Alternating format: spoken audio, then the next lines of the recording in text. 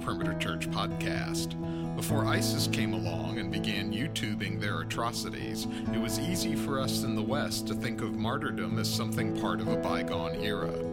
But for Eastern Christianity, their history is marked with periods of persecution and martyrdom that groups like ISIS have now taken to the next level. Would you stand? Lead teacher Randy Pope continues the series, The Stand, with this message entitled Holding Firm Your Convictions, which covers Daniel chapter 3, verses 1 through 30.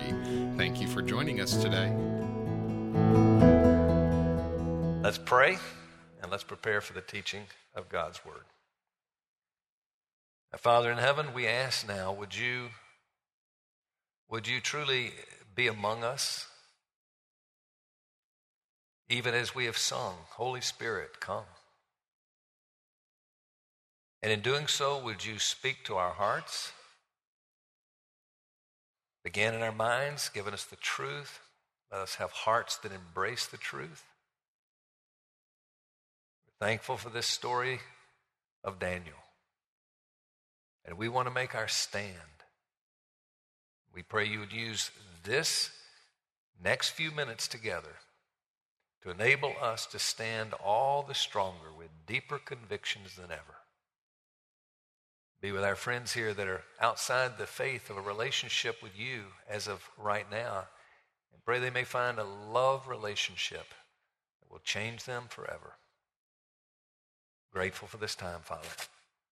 Bless it, we pray, in Jesus' name. Amen. A number of years ago, I do not remember how many, but a number of years ago, I was preparing an officer's exam because the officers train for 10 weeks, go through a lot of study, and then they have a written before their oral exam. And this was the written exam, and I figured, well, I'd come up with 50 questions, 2 points each, 100 points. Everybody could see how they're doing and easy to grade.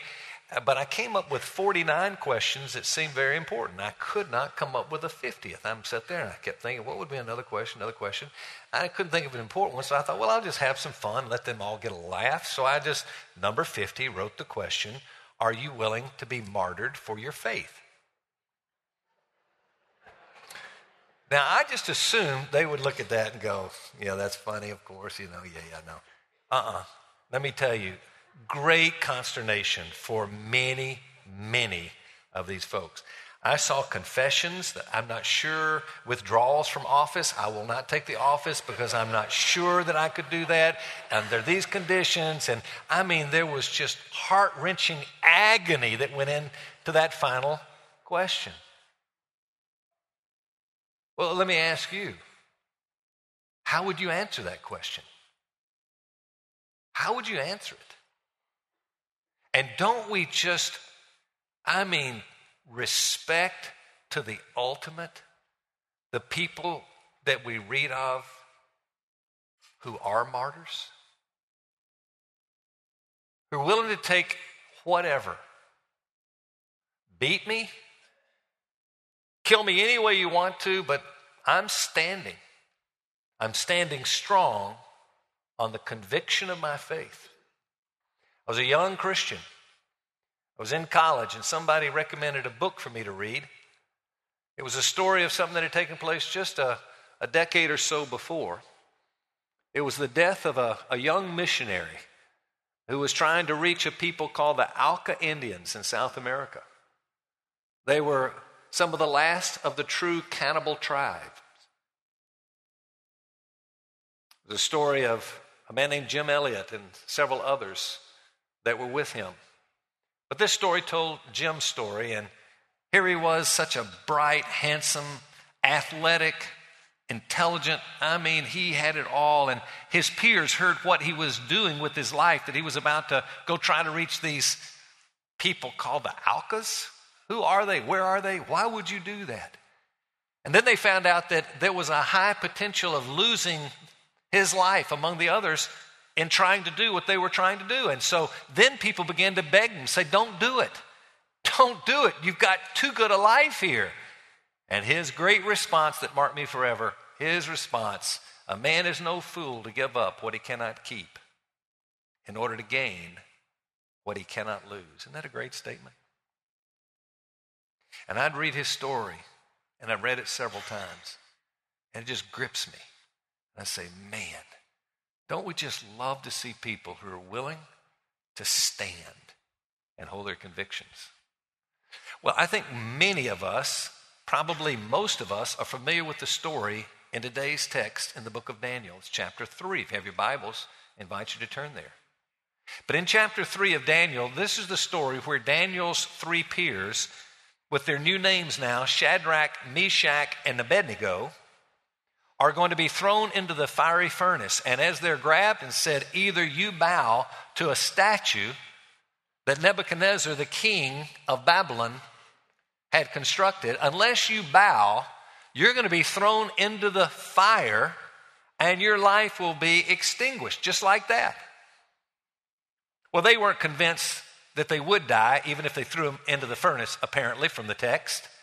But their response was, but even if we do, we stand on our conviction. We will not bow to that statue. Now, some of you are new among us and have not been here in the past weeks to study the first few chapters. I would encourage you to go online and just listen to it and kind of catch up if you have the time to do that. But I'll tell you just very, very quickly the story so you can understand. There are two, what I'm going to call cities, and these two, one is called Babylon, and it is the people of Babylon. There's a city Babylon within the country of Babylon, and it is a prototype of the kingdom of this world. And it is in contrast to a second kingdom, a city called Zion or Jerusalem. And throughout the Bible, those two names are used to represent that prototype of kingdom, the kingdom without God and the kingdom with God. King Nebuchadnezzar, taken the people of the southern kingdom of Israel, Judah, into captivity. As they come into captivity, they take just the best of the best, and that includes Daniel and his three friends. They're groomed to be the future, the great leaders of that land. They're given the best, and they're all in preparation to be what's called wise men. And then Nebuchadnezzar has a dream. We studied the dream last week. The dream, he didn't know what it was or anything about it, so he called his magicians and his sorcerers and all the best of the interpreters and said, hey, tell me what does my dream mean? In fact, if you can tell me the meaning of my dream, I'll give you much of my kingdom, but if you can't tell me the dream, you die. Well, that included the 4 Jewish people. Well, as it turned out, he made a requirement that they tell not only what the dream means, but I'm not going to tell you the dream, you tell me what my dream was. And all the rest said, oh, that can't be done. And Daniel says, oh, yes, it can. God can tell. And so God gives him the interpretation of the dream and the interpretation, and he tells it to Nebuchadnezzar, and it impacts Nebuchadnezzar in a big way. And the story of the dream was simply this, that there was a statue in his dream. And it had multiple parts to it, beginning with the head of gold and working down with 4 different kingdoms that would be there making up this statue. And so Daniel just said, hey, the head is Babylon to you, Nebuchadnezzar, of gold. But there's another kingdom coming after you, and then there's another and another and another. And so it goes down to the very toes, the feet and the toes of the statue, and it explains it all. But then he ends and says, but here's what you need to know. There's a rock, and this rock is going to crush this statue beginning at the feet, and it'll pulverize the entire statue. And everything will be blown away. And that rock will become a mountain, and it will fill the entire earth. And that was the interpretation. Now we come to chapter 3. So again, if you have your Bibles, if not, read the screens. But I have to say, I'm not going to be able to read this much. It's just too much to read to you. So I'm going to read little pieces of it. I'm going to tell the story beyond. I'm going to go as quickly as I can to get through the story so you can see it. And then we can get to some truths that I think are quite transforming. All right? Are you ready? All right. Let's look at the story itself. The story has 6 episodes. The first, I'm going to entitle that Nebuchadnezzar's golden image. His golden image, those are the first 7 verses. And would you do this?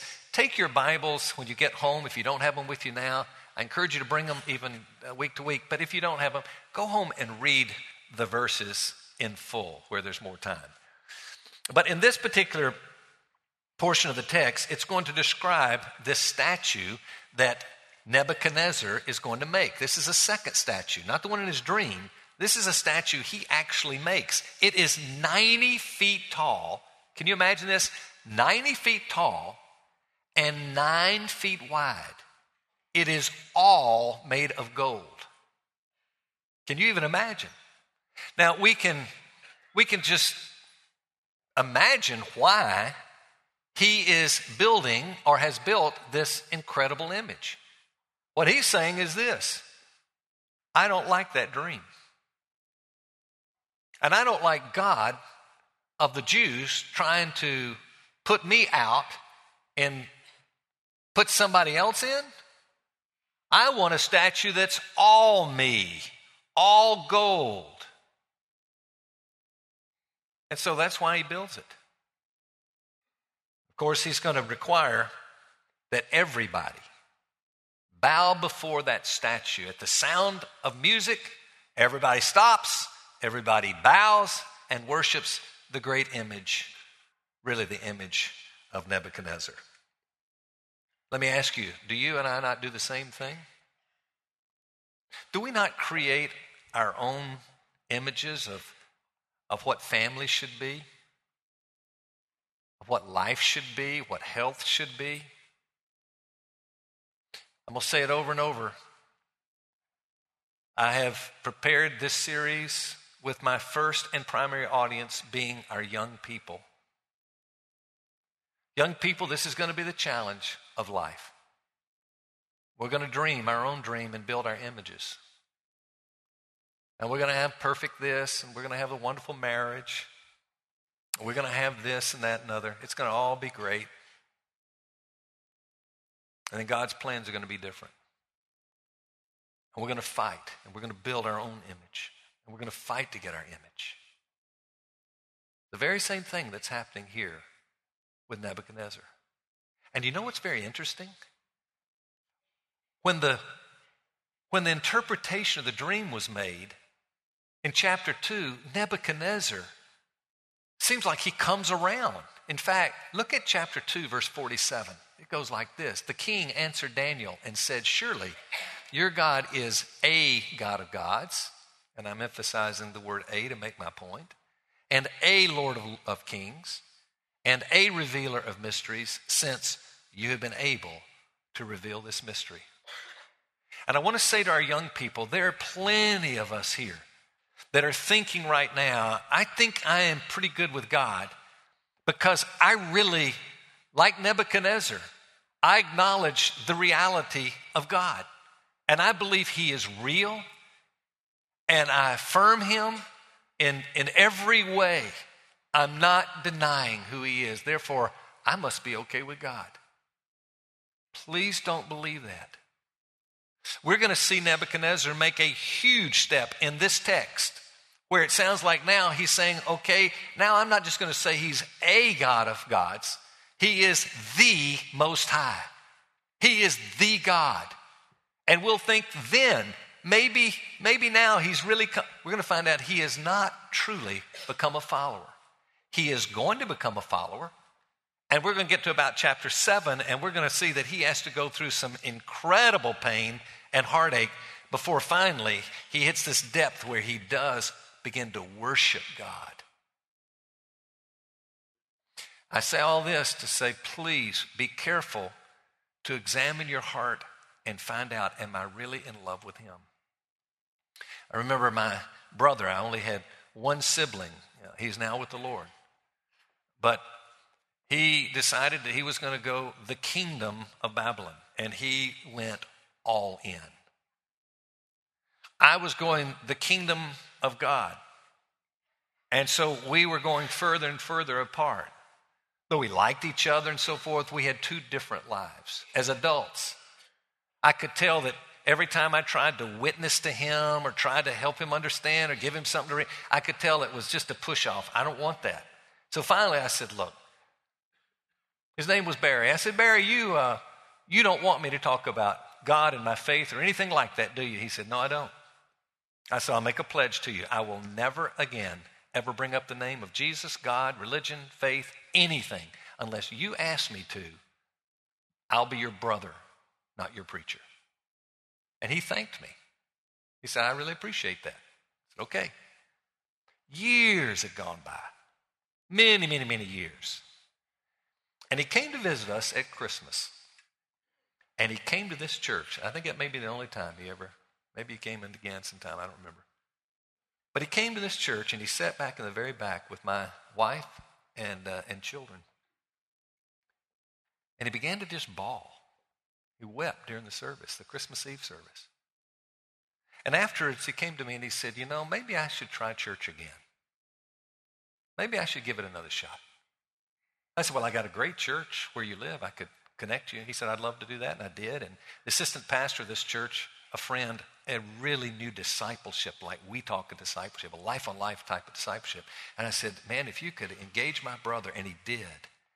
And my brother jumped into it and began to be exposed to God's word and God's people, and his heart changed. And I talked to his pastor, and I said, I think I see fruit in his life. He says, I do too. Next step, he was to join the church, and he told me, he said, hey, I'm going to join the church. I said, they'll examine you and they'll ask you about your faith. What will you tell them? And he said, well, I would explain to them that I've been a Christian most of my life, since a little kid. I've been a Christian. I just kind of walked away for a lot, and I'm coming back to my faith. I said, really, you think that's what happened? I said, let me tell you the story. And I happened to tell some of you the story of my youngest son, David, and I told his story. He thought he was a Christian for years, and he wasn't, and I told how then he realized why he wasn't and so forth, and boy, you could tell. He was like, So he joins the church, and afterwards I said, well, how did it go? And he said, good. He said, you know what I told him? I said, what? He said, I told him that I was engaged to God back when I was in high school. I got engaged to God, but I never married him. But you know what? I've married him now, and I'm saved. Young people, make sure you know. Salvation is not a belief, acceptance of certain truths. It is a heart relationship where there is love evidenced by fruit, right? So, we come to Daniel 3:7, and let me just read that and we'll move to the next. Therefore, at that time, when all the peoples heard the sound of the horn, flute, lyre, trigon, psaltery, bagpipe, and all kinds of music, all the peoples, nations, and men of every nation fell down and worshiped the golden image that Nebuchadnezzar, the king, had set up. So we come down to the second episode, and these are going to move very quickly. Let me just hurriedly go through these. Number 2, the next one is the charges that are brought against the 3 Jews, and verses 8 through 12. I'll just read verse 8. Verse 8 reads this way. For this reason, at that time, certain Chaldeans, now those are astrologers who were into magic and all kind of different stuff, they came forward and brought charges against the Jews. Now, the reality is these Chaldeans were probably jealous or resentful for some reason against these 3. It's interesting to note that Daniel is not in the picture of this whole episode. He's the superior leader of all. Maybe he's away doing some sort of business for the nation, who knows, but he's not in this episode. It's just the 3. We come to verse 12. And verse 12 reads, there are certain Jews whom you have appointed over the administration of the province of Babylon, namely Shadrach, Meshach, and Abednego. These men, O king, have disregarded you. They do not serve your gods or worship the golden image which you have set up. So we see the charges are brought against the Jews. The next, we see the Jews' response in verse 13 through 18, their response to Nebuchadnezzar. Well, Nebuchadnezzar is outraged by their response. And so when they say, you know what, we're not going to bow. We really aren't going to bow. At that point, Nebuchadnezzar says, Is it true that you're not going to bow? He gives them a second chance, and then we read verses 15 through 18. And there they say, now, if you're ready, at the moment you hear the sound of the horn and so forth, fall down and worship the image that I have made very well. But if you do not worship, you will immediately be cast into the midst of a furnace of blazing fire. And listen to this. And what God is there who can deliver you out of my hands? You can just see the arrogance that is there. You know, I'm going to read through 18 now. It's about to break there, but let me just read through. It says, Shadrach, Meshach, and Abednego replied to the king, O Nebuchadnezzar, we do not need to give you an answer concerning this matter. If it be so, our God whom we serve is able to deliver us from the furnace of blazing fire, and he will deliver us out of your hand, O king. But I love this 18 tagged on. But even if he does not, let it be known to you, O king, that we are not going to serve your gods or worship the golden image that you have set up. Makes it pretty clear, does he not? And I'd say this to you young people particularly. It's true of all of us, but young people, hear this. Make up your mind now who you serve. Which city are you going to give your allegiance to? Because if there's a pause, if there's a need to pray about it, if there's a need to think through whether you're going to do what God says or what the world says, let me tell you, it's too late. You'll fail. That's why it's so important to come to resolve right now. Each morning I pray a handful of resolves. I tell the Lord I resolve this, and then I pray, I say I resolve this, I resolve this, I resolve this. I put my resolves and I say, God, every day it's the same resolves. I'm just going to keep telling you. I've got to make up my mind in the morning or I'll lose the battle in the afternoon. So important, young people. So important. The compromise will be so easy. Think about these guys, how easy it would be to say, well, you know, look how God has put us into a unique position. Look what the good that we've already done. Look at the influence we've brought for the true God. And for us to be annihilated is not going to help the cause at all.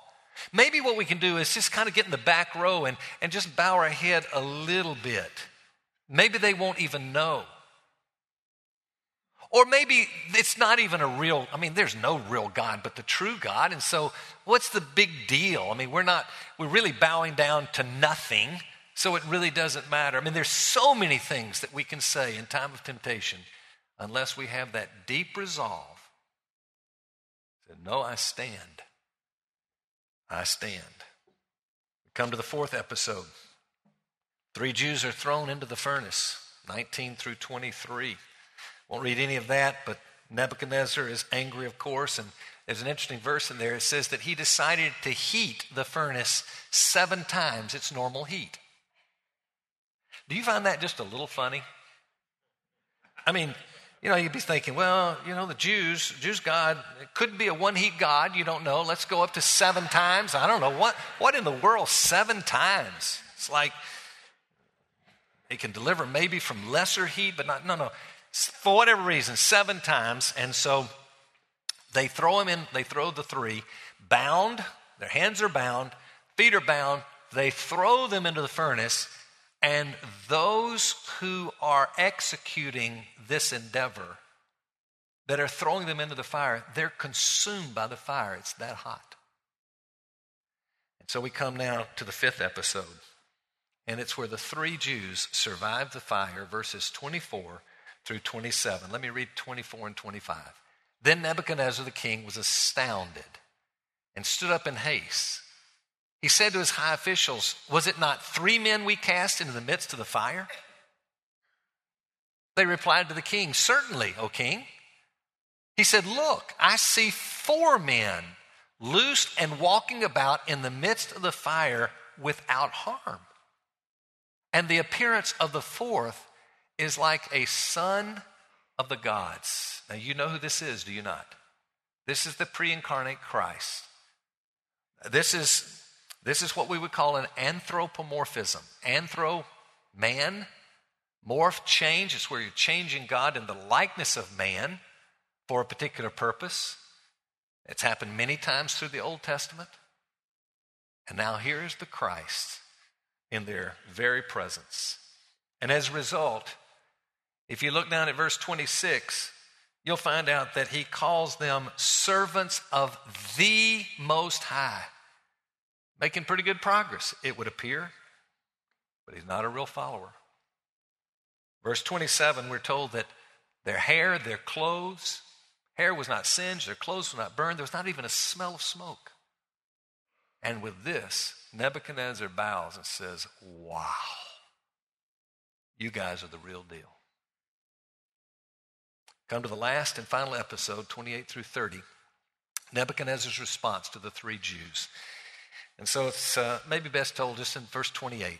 Read that one verse. Nebuchadnezzar responded and said, "Blessed be the God of Shadrach, Meshach, and Abednego, who has sent his angel and delivered his servants who put their trust in him, violating the king's command and yielding up their bodies so as not to serve or worship any god except their own God."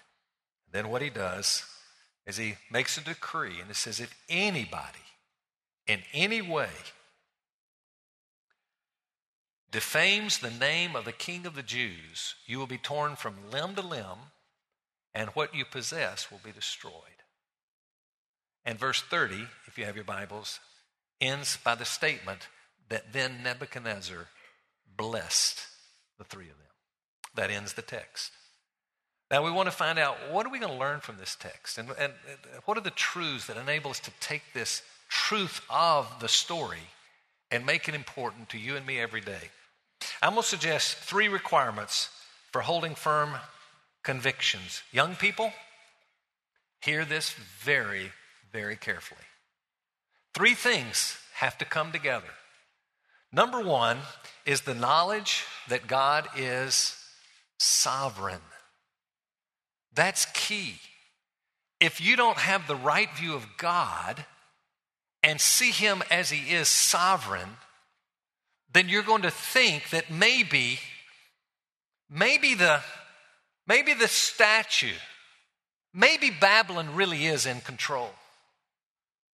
Young people know this. No. God is in control. He is in control all the time. Your life will feel like it's out of control. The world will appear out of control. It's not out of control. It's not out of God's control. He stands sovereign over everything. I won't read it, but chapter 3, verse 17. Go back and it says, God not, when they're about to be thrown in, it said, no, God did this, God will do this, God, and if not, God will do that. God's in charge. That's what they knew. They could go and stand before the fire and say, throw me in, because they're saying, this we know, whether we're spared or not, we know God is sovereign. It will turn out right. We believe that. Number 1, have to believe God is sovereign. Take in the next hand the truth that there is the knowledge of God's word. You've got to have, and I have to have, a knowledge. What does God's word have to say? What does God believe about whatever it is in life? Okay, I did not make it into the fraternity or the sorority. I got put out. Well, what would God say about that? What if you're not popular? What if you don't make this, or you're not accepted by? What does that really mean? I'd say to some of you young ladies, young girls, some of you that just are believing right now with everything in your heart that you're so ugly, that you're valueless, because the people of Babylon have not applauded you, they've not embraced you, they've not said good things of you, and therefore you must not be very valuable. You certainly must not be pretty. And so many are saying, I'm ugly. And then we have to ask the question, what if the incarnate Christ in flesh were to come back right now? And we were to ask his opinion about that. You know good and well he's going to look at you and he's going to say, you are precious, you are beautiful, you count, you're important, you're part of my kingdom, you will reign forever. That's what's true. And we're believing the lies. And it's like, well, I believe God's sovereign, but I'm believing. No, the two have to go together. I believe God is sovereign, and I'm embracing and thinking upon the truth of God.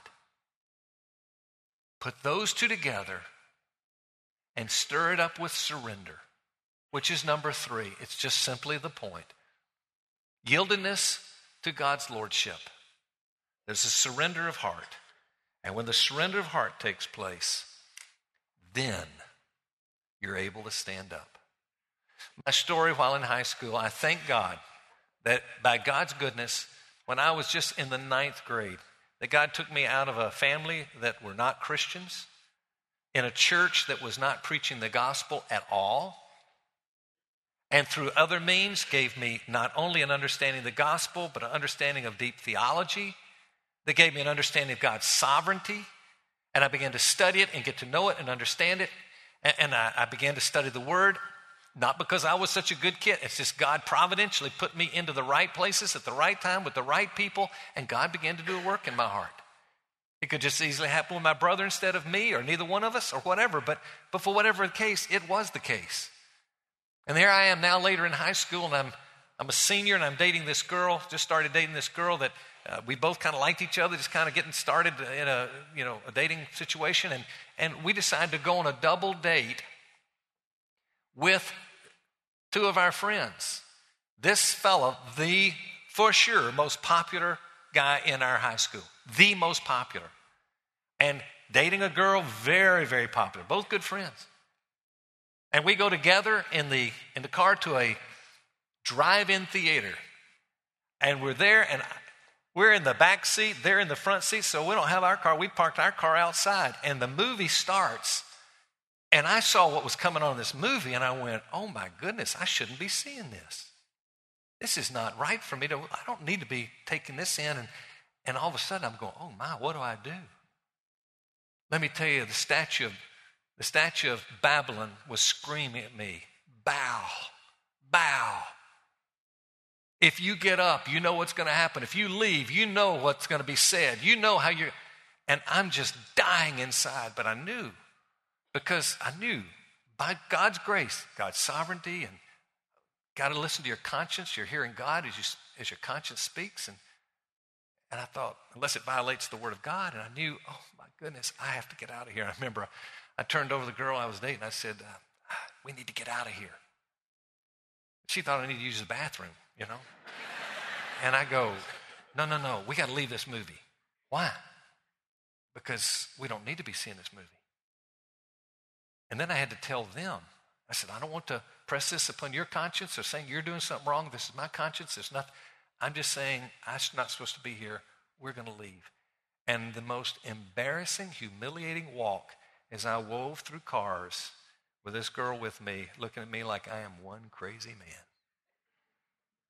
I said it to young people to say, you can stand, but never forget what enables us to stand.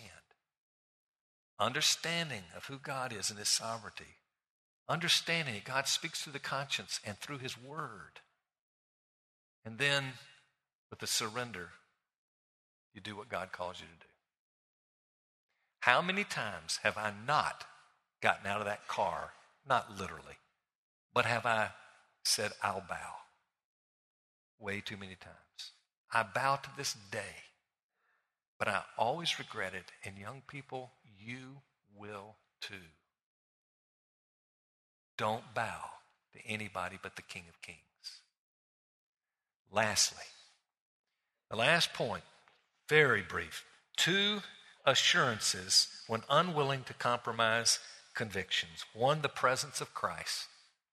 The presence of Christ. Remember, there were 4 men. A vivid portrayal of the fact that God stands with his people in time of trouble. So young people, when you're in the midst of the challenge, keep in mind, you're not there alone. He stands with you.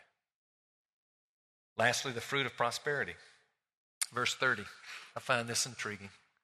Then the king caused Shadrach, Meshach, and Abednego to prosper in the province of Babylon. No, he didn't. The King of Kings caused them to prosper. And he's the one that will cause us to prosper as well, young people. I conclude with the what, the why, and the how. Many of you have heard me do that.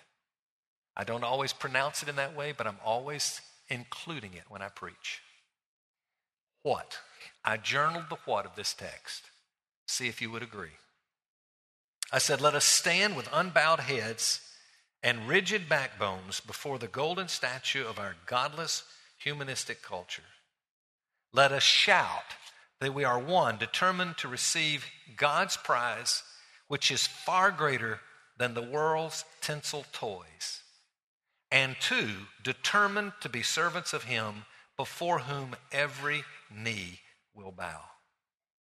Believe it or not, most of the statues that you and I are facing and inappropriately worshiping, we have created ourselves and we've created in our minds.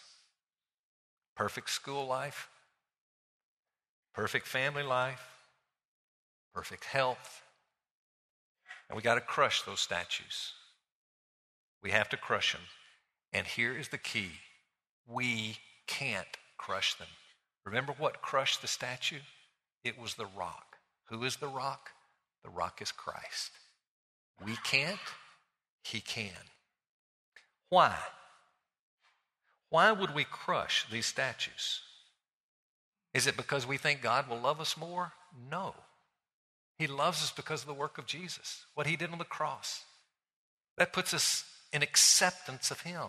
That is not the reason we do it.